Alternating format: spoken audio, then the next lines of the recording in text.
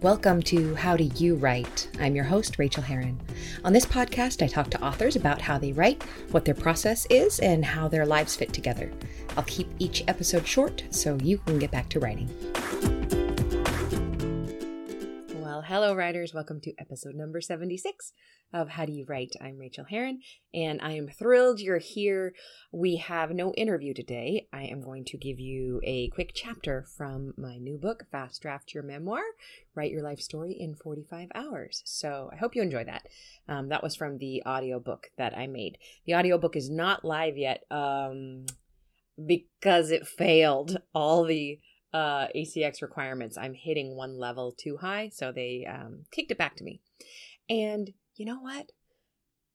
I thought about it really hard. I started to research how I could rejigger the levels to export it so that it will please them, because the sound is good. It's captured well. I just don't know how to export it. And I decided that I could spend 10 hours learning how to do that, or I could go on Fiverr.com and hire someone to do it for me. So I found a lovely woman who's going to do all the mastering and setting up of the files to send to ACX for $65. And I am super pleased with that decision because I have hit my limit of learning curve. I have gone up the learning curve for audiobooks and I have fallen right off. So I would like to tell you that sometimes we just have to outsource things. I'm very pleased I kept this book for myself to do the audio. And I'm also very pleased with this decision. So that's exciting. The book itself is doing well. It has 27 fantastic reviews. Not a bad review yet. Those will come, and I look forward to that. But so far, the reviews are glowing, and they are not all beta reviewers. They're actually people who bought the book and read it. So that's amazing. Whether you were a beta reviewer or whether you're somebody who's already bought it and read it, thank you, thank you, thank you. I keep hearing the same thing, which is this book is not about memoir. This book is about writing. And so I am hitting exactly what I wanted to hit. So even if you don't write memoir, you might want to consider it. And maybe I'll talk you into it with a little excerpt that I'll give you today. But what else is going on? I had a pleasant weekend. I'll say it was kind of a rough weekend. I went to a writers conference up in Grass Valley, which is a beautiful gold rush town on the way to Reno in California. And it was put on by my local Romance Writers of America group. It was fantastic. It was held in the Holbrook Hotel, which was this ghostly hotel with, with all of the reported ghost sightings. I heard nothing, saw nothing, disappointingly. And of course I didn't. But the hotel itself was really cool. The saloon was gorgeous. The saloon looks just like the saloon in Darling Bay that I've written about. And it was, the whole retreat was full of lovely people who worked really hard. Unfortunately, I wasn't there to work hard. I don't think that's a bad thing. I did work, I probably put in 4 or 5 hours of work max, and on some revision. And my friend Sophie, who went with me, did about the same. And our friend Julie, who went with us but didn't pay for the retreat because she needs to hermit herself away for some personal reasons. She stayed in the hotel room and finished a book. So she, who did not even pay to go to the retreat, actually worked. And Sophie and I just flitted around town and we saw a movie. We saw 3 billboards outside Ebbing, Missouri, which you should go see. It is gorgeous. Frances McDormand is perfect. If you are attracted to grief and how we manage it, it's the best movie. I enjoyed every single second of it, every moment of it. And we were dealing with a lot of grief on this trip. We had some of our own emotional things going on. So there were a lot of ups and downs emotionally. Being together with my best friends was fantastic. We spent a 3rd night up in Reno seeing Julie's dad and drinking in the desert. And one night where, I guess it was just that one night that we went into the casinos and we had probably more fun than we should have. But it's Reno. It's not Vegas. It's like Vegas light. So that was nice, and it's nice to be home. I did lose the friend that I mentioned last week on Monday night, and I am very sad about that. So I'm having a hard time dealing with that. Not so much a hard time as I'm not sobbing. I do kind of the other thing. I go to a very numb space. I don't feel sad about things for a very long time. That's just how I process things. That's how I process great grief is I shut it all down. I don't know if that is from my 17 years of 911 experience or if that's why I was good at 911 for 17 years because I have that shut off capability. It is a method of taking care of myself, and I know that and appreciate that. It's my way. It is absolutely not wrong, but it is quite exhausting. So I'm trying to take care of myself. I've also kind of reached an anger point this week about loss, so that's useful. I've just been pouring that into my work.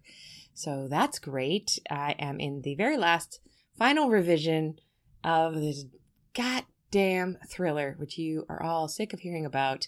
But my friends helped me fix a major plot problem that had been plaguing me and keeping me up at night. And I asked them this question and they gave me the answer instantly and it fixed the book.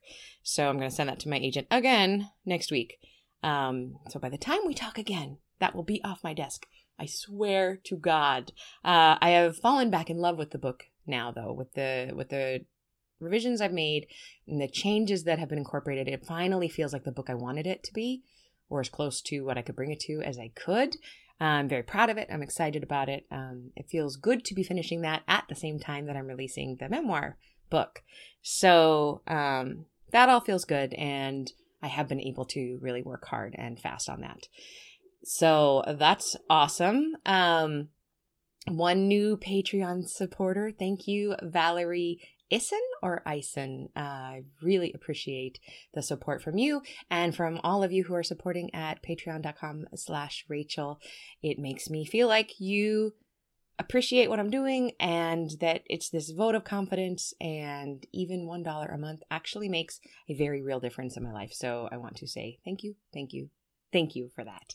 And now, instead of running my usual in-between music and little jingle thing that encourages you to join my writer's email list, which you should because I love doing that thing, rachelherron.com/write. You should join it. I'm actually going to read, it's very short, the from the author, what do you call it, the blurb for the book, Fast Draft Your Memoir, because I'm using that as my pitch today. And so here we go. Fast Draft Your Memoir, write like... maybe I'll try to get better at that. Fast Draft Your Memoir, write your life story in 45 hours. This is your roadmap for completing the memoir you've dreamed about writing. Samantha Sanders at Writer's Digest said, really graciously, you guys, she said, Rachel Herron resonates with our audience, and not just because she knows her stuff, she does, or because she's hilarious, she is, but because her honesty and earnestness comes through in all her messaging. Writing memoir is daunting. You're the expert on your life, naturally, but narrating and organizing your own experiences in the best way can feel impossible. Many writers become frustrated in early drafting stages and quit after a couple of brief attempts. Learn from best-selling memoirist Rachel Herron, that's me, who teaches this class at Stanford Continuing Studies, how to fast draft your memoir while keeping its structure compelling. Learn how to frame your life's story and give it a natural arc to keep your reader glued to the page. Figure out how to handle those family and friends you're writing about. Explore what truth means in memoir. Work quickly to quiet the inner critic. Most of all, learn how to get out of your own way to get the words on the page. You can do this. I'll show you how. And just reading that out loud was actually kind of fun, and I love this book. And it reminds me that I am not a natural extemporaneous speaker. When I was reading my book, for the audiobook, I really enjoyed the way my words sounded and the way my voice held the sentences together and presented them clearly. I know that I can speak clearly. That was also part of 911, 17 years of speaking as clearly as possible. But when I just talk to you guys on the podcast, there are so many times that I don't finish a sentence and don't finish a thought. And the fact that y'all don't mind and actually kind of seem to like that and tell me about that makes me feel good. But maybe I should read some things off the page more often. But anyway, let's jump into this little chapter that you've got here. I hope that your writing is going really well. Please come over to the Facebook group, Onward Writers, if you'd like to tell us about what you're writing. It's a great group over there. And happy writing to you. I hope you get some done right after you listen to this. How about get a few words in? Okay, I'll talk to you soon. Bye. Chapter 2. What is memoir anyway? Memoir is a fancy word for a story about yourself. It sounds highfalutin, doesn't it? Well, yes, it's French. I'm writing a memoir. Now, I'm the kind of person who doesn't speak any French at all, so I agree. Memoir does sound showy, especially when posted next to the very dry word autobiography. Want to know the simple difference between memoir and autobiography? Autobiography is the story of your life. Technically, you should only be able to have one of these. This rule has been pushed around a little bit, but we won't worry about it. People with 2 autobiographies are greedy, and we don't want them at our hot tub party because they don't respect the definition of things and would probably break a glass on the deck.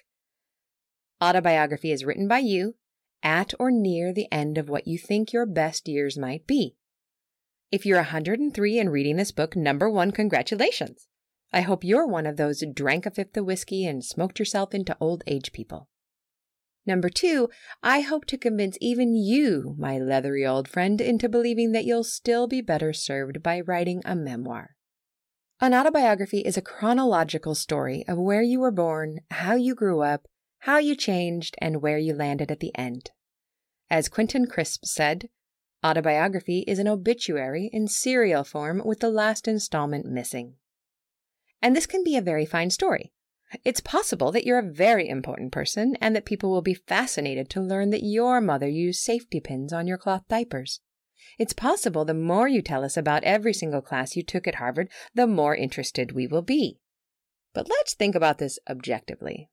Imagine you're attending the wedding of a friend. For some reason, you've been placed at the table with all the other people who came alone, and you don't know a single person. On your left is a man. On your right is a woman. You say, "Hello, I'm an introvert. Being alone at a party is my very special version of hell. Can you please tell me about yourselves to make me feel like I don't need to slip my wrists on the ice sculpture of the lovely couple swing dancing?" The man says, "Well, yes. I was born on a dark, rainy day in Kansas. My first memory is of the dry kibble in the cat food bowl. I assume that's because I was crawling on the kitchen floor. The next thing I remember is pulling myself to standing at the back of the couch." You start to blink wildly. Maybe if you do it hard enough, the woman on your right will notice your distress and step in to help. And she does. She waits politely until the man has to draw a deep breath to continue his soliloquy on how lovely his second day of kindergarten was, and then she says, "When I was 20, I hopped on a cargo ship to Mallorca. It took 5 months to get there, and when I arrived, I was broken-hearted, penniless, and pregnant." Toward which person are you going to shift your wine glass? Sorry, guy, I want to hear her story about the ne'er-do-well who knocked her up and left her in a foreign land. That's a story. It's not the story of a life, it's a piece of it. A memoir is the story of a specific slice of time in one's life, or the story or stories on a specific theme in one's life. The theme-based memoir. My first memoir is called A Life in Stitches, Chronicle 2011. As I said before, the book is collected essays about what was happening in my life as seen through the sweaters I was knitting at the time. This is a thematically organized memoir. I was able to jump around in time because each chapter tied back into my knitting life. The idea came to me after my agent asked me, "Well, if not a pattern book, what could we give them?" I was in my home office, which is also the storage room for my yarn and sweaters. I shifted a cat off my lap and swung around in my knockoff Herman Miller chair. I eyeballed the walls of the office, searching for inspiration. My gaze landed on the middle bookcase, which was full, not of books, those are elsewhere in the room, but of sweaters. Piles of sweaters, gobs of them, along with myriad scarves and shawls and hats stacked high in the ubiquitous IKEA Billy bookcase. Faced with a storage crisis of growing proportions, I'd taken the sweaters out of the closet and put them where I could see them and remember to wear them. I realized they told a story.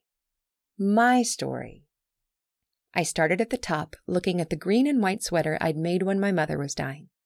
As I'd knitted it at her bedside, a direct copy of a sweater she'd had made for herself in Norway in the 1960s, I recreated the arms that held me as a child.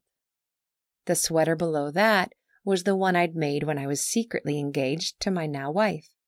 We'd only been together for 6 months, and we knew everyone would laugh and make U-Haul jokes if we said we were getting married, so we kept it secret for a few months longer. But I wore that sweater all the time, and every time I looked down at the hearts encircling the left wrist, I felt warmed, even though I'd made it out of cheap acrylic. My sweaters, seen together, told a story about me. Some of the chapters in the finished collection include trying and failing to knit my wedding dress, the boyfriend curse sweater, and the blanket I made when I was at my poorest while living in a hovel that shouldn't have housed pigeons. The sweaters, written about individually, gave a backdrop for my chapters. They were the background music. Honestly, it almost doesn't matter what framing device you use in telling your story, as long as there is one. In To Show and to Tell, Philip Lopate says about his essay collection on the New York waterfront, quote, "A confession. I was never obsessed with the waterfront. It offered a pretext and a structure for me to follow out my interests in a dozen different directions. This formula of curiosity-driven research plus personal voice is one of the most prevalent modes in today's successful nonfiction, from Rebecca Solnit to Philip Gorovich to Jonathan Rabin, from travel writing to nature writing to family chronicles to political investigations. Not obsession, but curiosity." End quote. Lopate used the waterfront to organize his thoughts. I used sweaters. Mary Karr uses her history of substance abuse in the book Lit. In a theme-based memoir, you can use just about anything. Have you been obsessed with pens your whole life? Write an essay about each one, what it meant to you, what you wrote with it. Or are you a fan of a particular sports ball team? Talk about what the games have meant to you over the years. You can jump around in time. You can leap from being married to being a kid and back to becoming a grandmother. One thing about the theme-based memoir, though, it's harder to create a narrative arc in a book that turns out to be a collection of essays. We'll talk about narrative arcs soon. An overall arc should exist in your collection, even though the essays might stand alone. It requires some extra tweaking and some judicious pruning. A theme-based memoir, because of this, has an inherent danger built into it. Your reader can walk away at any time, and she might. If each essay in the book stands on its own merit, if each one is a tiny, perfect story, then except for your excellent writing abilities, you have nothing else with which to draw the reader along. At the close of a strong personal essay, the reader will sigh with satisfaction. There isn't any mystery left. There are no cliffhangers in this format. With luck and good writing, your reader will turn the page because she can't wait to read what you say next. Excellent examples include the memoirs by Roxane Gay, Samantha Irby, and Jenny Lawson, to name just a few. But the risk of your reader wandering away to another book is real and present, since you have little to no suspense dragging her along behind you. The time-based memoir. A memoir written about a particular moment in time means that you, as the writer, can lead your reader through that time. There's a clear-cut beginning, a middle, and an end, not only in your writing, but also inherent to the time being written about itself. Some examples include Cheryl Strayed's Wild. I know you read it. We all read it, and boy, is it worth reading. The perfect example of the time-based memoir is the story of a trip with a literal starting point and stopping point, the Pacific Crest Trail. It also includes Strayed's personal journal, the interior exploration that she made while she was toting that backpack the size of a small college student. Jeanette Wall's The Glass Castle is the story of a girl's coming of age in a household of chaos, framed by her non-chaotic present. It's so iconic and brilliantly written that if you haven't read this one, just buy it already. Elizabeth Gilbert's Eat, Pray, Love I don't care if you love or hate this book. It'll make an impression on you. And that's half the battle, folks. Give me a 1-star or a 5-star rating. As writers, we want to inspire strong emotion, even if that emotion is negative. The book is perfectly balanced. A trip to 3 different countries with Prey/India being sandwiched right there in the middle, a perfect act 2. It's hard to not finish this book, though plenty of people report being able to. Time-based memoirs are journeys through time. They're frequently the kind of book most new memoirists want to write. My classes are chock full of students bursting at the seams to tell their big story. You may be one of these people. You may want to write about the time you sailed to Japan with your brother, the 12 years of abuse you received from your birth mother, the year you spent in Iraq, the 6 months you took care of your father as he died of tuberculosis, the 5 years you spent battling breast cancer. Oh, my students say as I tell them that writing this kind of time-based memoir is a common desire. Does that make me boring? Am I just another person with a recovery memoir? Heck no! Having an idea of what you want to write about is great. Having a single story makes things so much easier for you. The students who have the hardest time with memoir, honestly, are those who have had too interesting a life. They come in with the time they ran away from abuse, the time they married a polygamist, the time they helped their kid kick drugs, and then they have to choose. That's hard. Wait, my students say, I have to choose? Why can't I just write a memoir about my whole life? Well, that's autobiography. And trust me when I say, again, that no one wants to read the story of your whole life, not even your sweet, forbearing mother who thinks everything you do is fascinating. Please. The most fascinating person on the planet is still regularly boring. Except for Beyonce. I bet she's actually rarely boring. But it's not so bad. You'll choose a book to write. Much more on this in the following chapters. And when you finish the first memoir, you can feel free to write the next. Because that's the magic of memoir. A 20-year-old can write a good one just as a 70-year-old can. We can all have multiple memoirs with different themes and time frames. Writing memoir is addictive. It's hard to stop at just one. Exercise. We're going to dive more deeply into what kinds of memoir exist, but ask your gut right now, which direction are you leaning? Will you write about a slice of time or about a certain theme? Chapter 3. Reasons not to write memoir. You bought this book because you'd like to know how to write your memoir. Perhaps you even want to write it quickly. Fabulous. Welcome aboard the ship of memoir. We have all types here. But before you make yourself too comfortable on board, before you claim your sleeping berth and find out where the captain keeps the cognac, I want to talk to you about the reasons you might want to disembark before the last whistle blows. The anger memoir. Memoir isn't for you if you're holding a grudge. I can't tell you how many people I've met through my classes who want to write the punishment book. Someone was terrible to them. They were victimized. They were done wrong. With this memoir, they'll set the record straight. It's the equivalent of swinging through the saloon doors with a chip on your shoulder and a gun in your hand. It doesn't end well for anybody. But I was really done wrong. I barely survived, and I hate the people who hurt me. I bet that's absolutely true, and seriously, I'm so sorry that happened to you. I wish it hadn't. But you've got problems in Memoirlandia. First, the reader won't believe you. Second, it's annoying. You won't keep a reader reading, your biggest job as a writer, if you're busy being angry at someone else. When people whine about how sorely they were treated, we wonder what they did to deserve it. Isn't that awful? We shouldn't be that way. It's a moral failing. But it's human nature. And please let me be clear, horrible things happen to good people, things that are worthy of true, deep anger. These things can and should be written about. But you cannot punish others with your writing.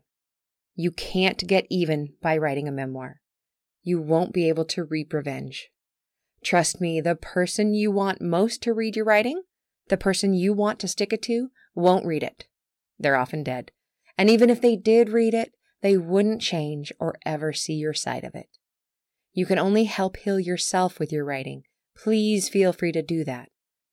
Honestly, paying for good therapy will help you way more than struggling to write an anger memoir, and it'll be cheaper in the long run if you tot up what your time is worth. As Mary Karr says in The Art of Memoir, your psychic health should matter more than your literary production. The I'm So Awesome memoir. Are you? Are you so awesome that everyone will want to read every bit of your awesome life? Nah, you're not. No one is that great, and no one should try to be, especially not on the page. To be brutally honest, looking fantastic in memoir is an idea that usually comes to me from straight white male doctors and ex-military men of a certain age. I bet if you're not one of those, you're not in much danger of wanting to write this kind of memoir. If you do, however, want to write about how well you did in battle or how many lives you've saved over the years with your research and your bare hands, pull back a moment and think about it from another angle. Perfect people aren't interesting. Luckily, you're not perfect. Even if everyone else in the world thinks you are, you know you're not. And that right there is where you want to pan for gold. We'd love to see your awesomeness on display as long as you can also show us your flaws. For every great story about how you saved the day, we'll need at least 5 embarrassing stories that show you as broken in the same way your reader is. Empathy springs from sharing shameful secrets, and your reader will love you for displaying the real you to her. The I'm So Sad memoir. This one comes in many flavors. The memoir might be about divorce, loss of a child, loss of health, or loss of self. Before you pledge to write this, do a gut check. Can you talk to the barista at Pete's about this particular sadness without bursting into loud public tears? When you think about writing it, do you give yourself a grief migraine? Do panic attacks come on the heels of telling your best friend about the idea? You're too close to it, my friend.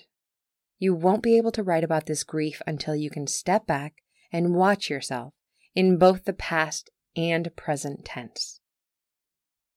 Our job as memoirists is to be able to not only report what happened, but what it meant. It's a balance of showing and telling. If your heart is so fragile that it requires constant care, and after great grief it will, you're simply not in the place you need to be for you to write this now.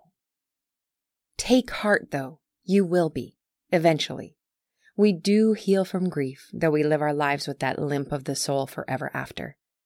In his memoir, Levels of Life, Julian Barnes writes about the death of his wife. Nature is so exact, it hurts exactly as much as it is worth. So in a way, one relishes the pain, I think. If it didn't matter, it wouldn't matter. If you're lost in a vortex of grief, that's because what you loved was worthy. When the sea of tears inside you becomes a creek and then a summer trickle, you'll be ready to write your grief memoir. But not until you can talk about the idea without always crying. Some crying is okay. It's expected. But be honest with yourself. Trust your gut as to whether you're in the right place to be objective about your journey. The I Have a Terrible Memory memoir. This is a trick. I put it in here because you don't have to worry about this. If you have a terrible memory, you can still write a great memoir. Memories are formed in both the amygdala and the hippocampal cortex. They make up 2 independent memory systems, but they act together when emotion meets memory. Even more simply stated, when you experience strong emotion, memories are strongly formed and are easier to recall later. These heightened intensity memories tend to be more solid, real, and granular. This is why, after a car crash, we remember the song that was on the radio, the way the dashboard looked when it cracked, and exactly what the other car sounded like as its bumper crumpled. As emotion goes up, so does the brain's ability to write memories to long-term storage. So you may not remember a single thing about the ages 6 to 14, except for when your mother said she couldn't forgive you for your brother's broken arm. You might not even remember how he broke it, but you remember the look on your mother's face as she told you you weren't her favorite and never had been. That moment is crystalline because it went along with great emotional pain. And if you have a few of those, you can find more. And if you don't remember things perfectly, that's okay. We have things we can do about that. But take heart, my forgetful Dory. You can still write your memoir. Thanks so much for joining me on this episode of How Do You Write? You can reach me on Twitter, Rachel Herron, or at my website, rachelherron.com. You can also support me on Patreon and get essays on living your creative life for as little as $1 an essay at patreon.com/Rachel, spelled Rachel. And do sign up for my free weekly newsletter of encouragement to writers at rachelherron.com/write. Now go to your desk and create your own process. Get to writing, my friends.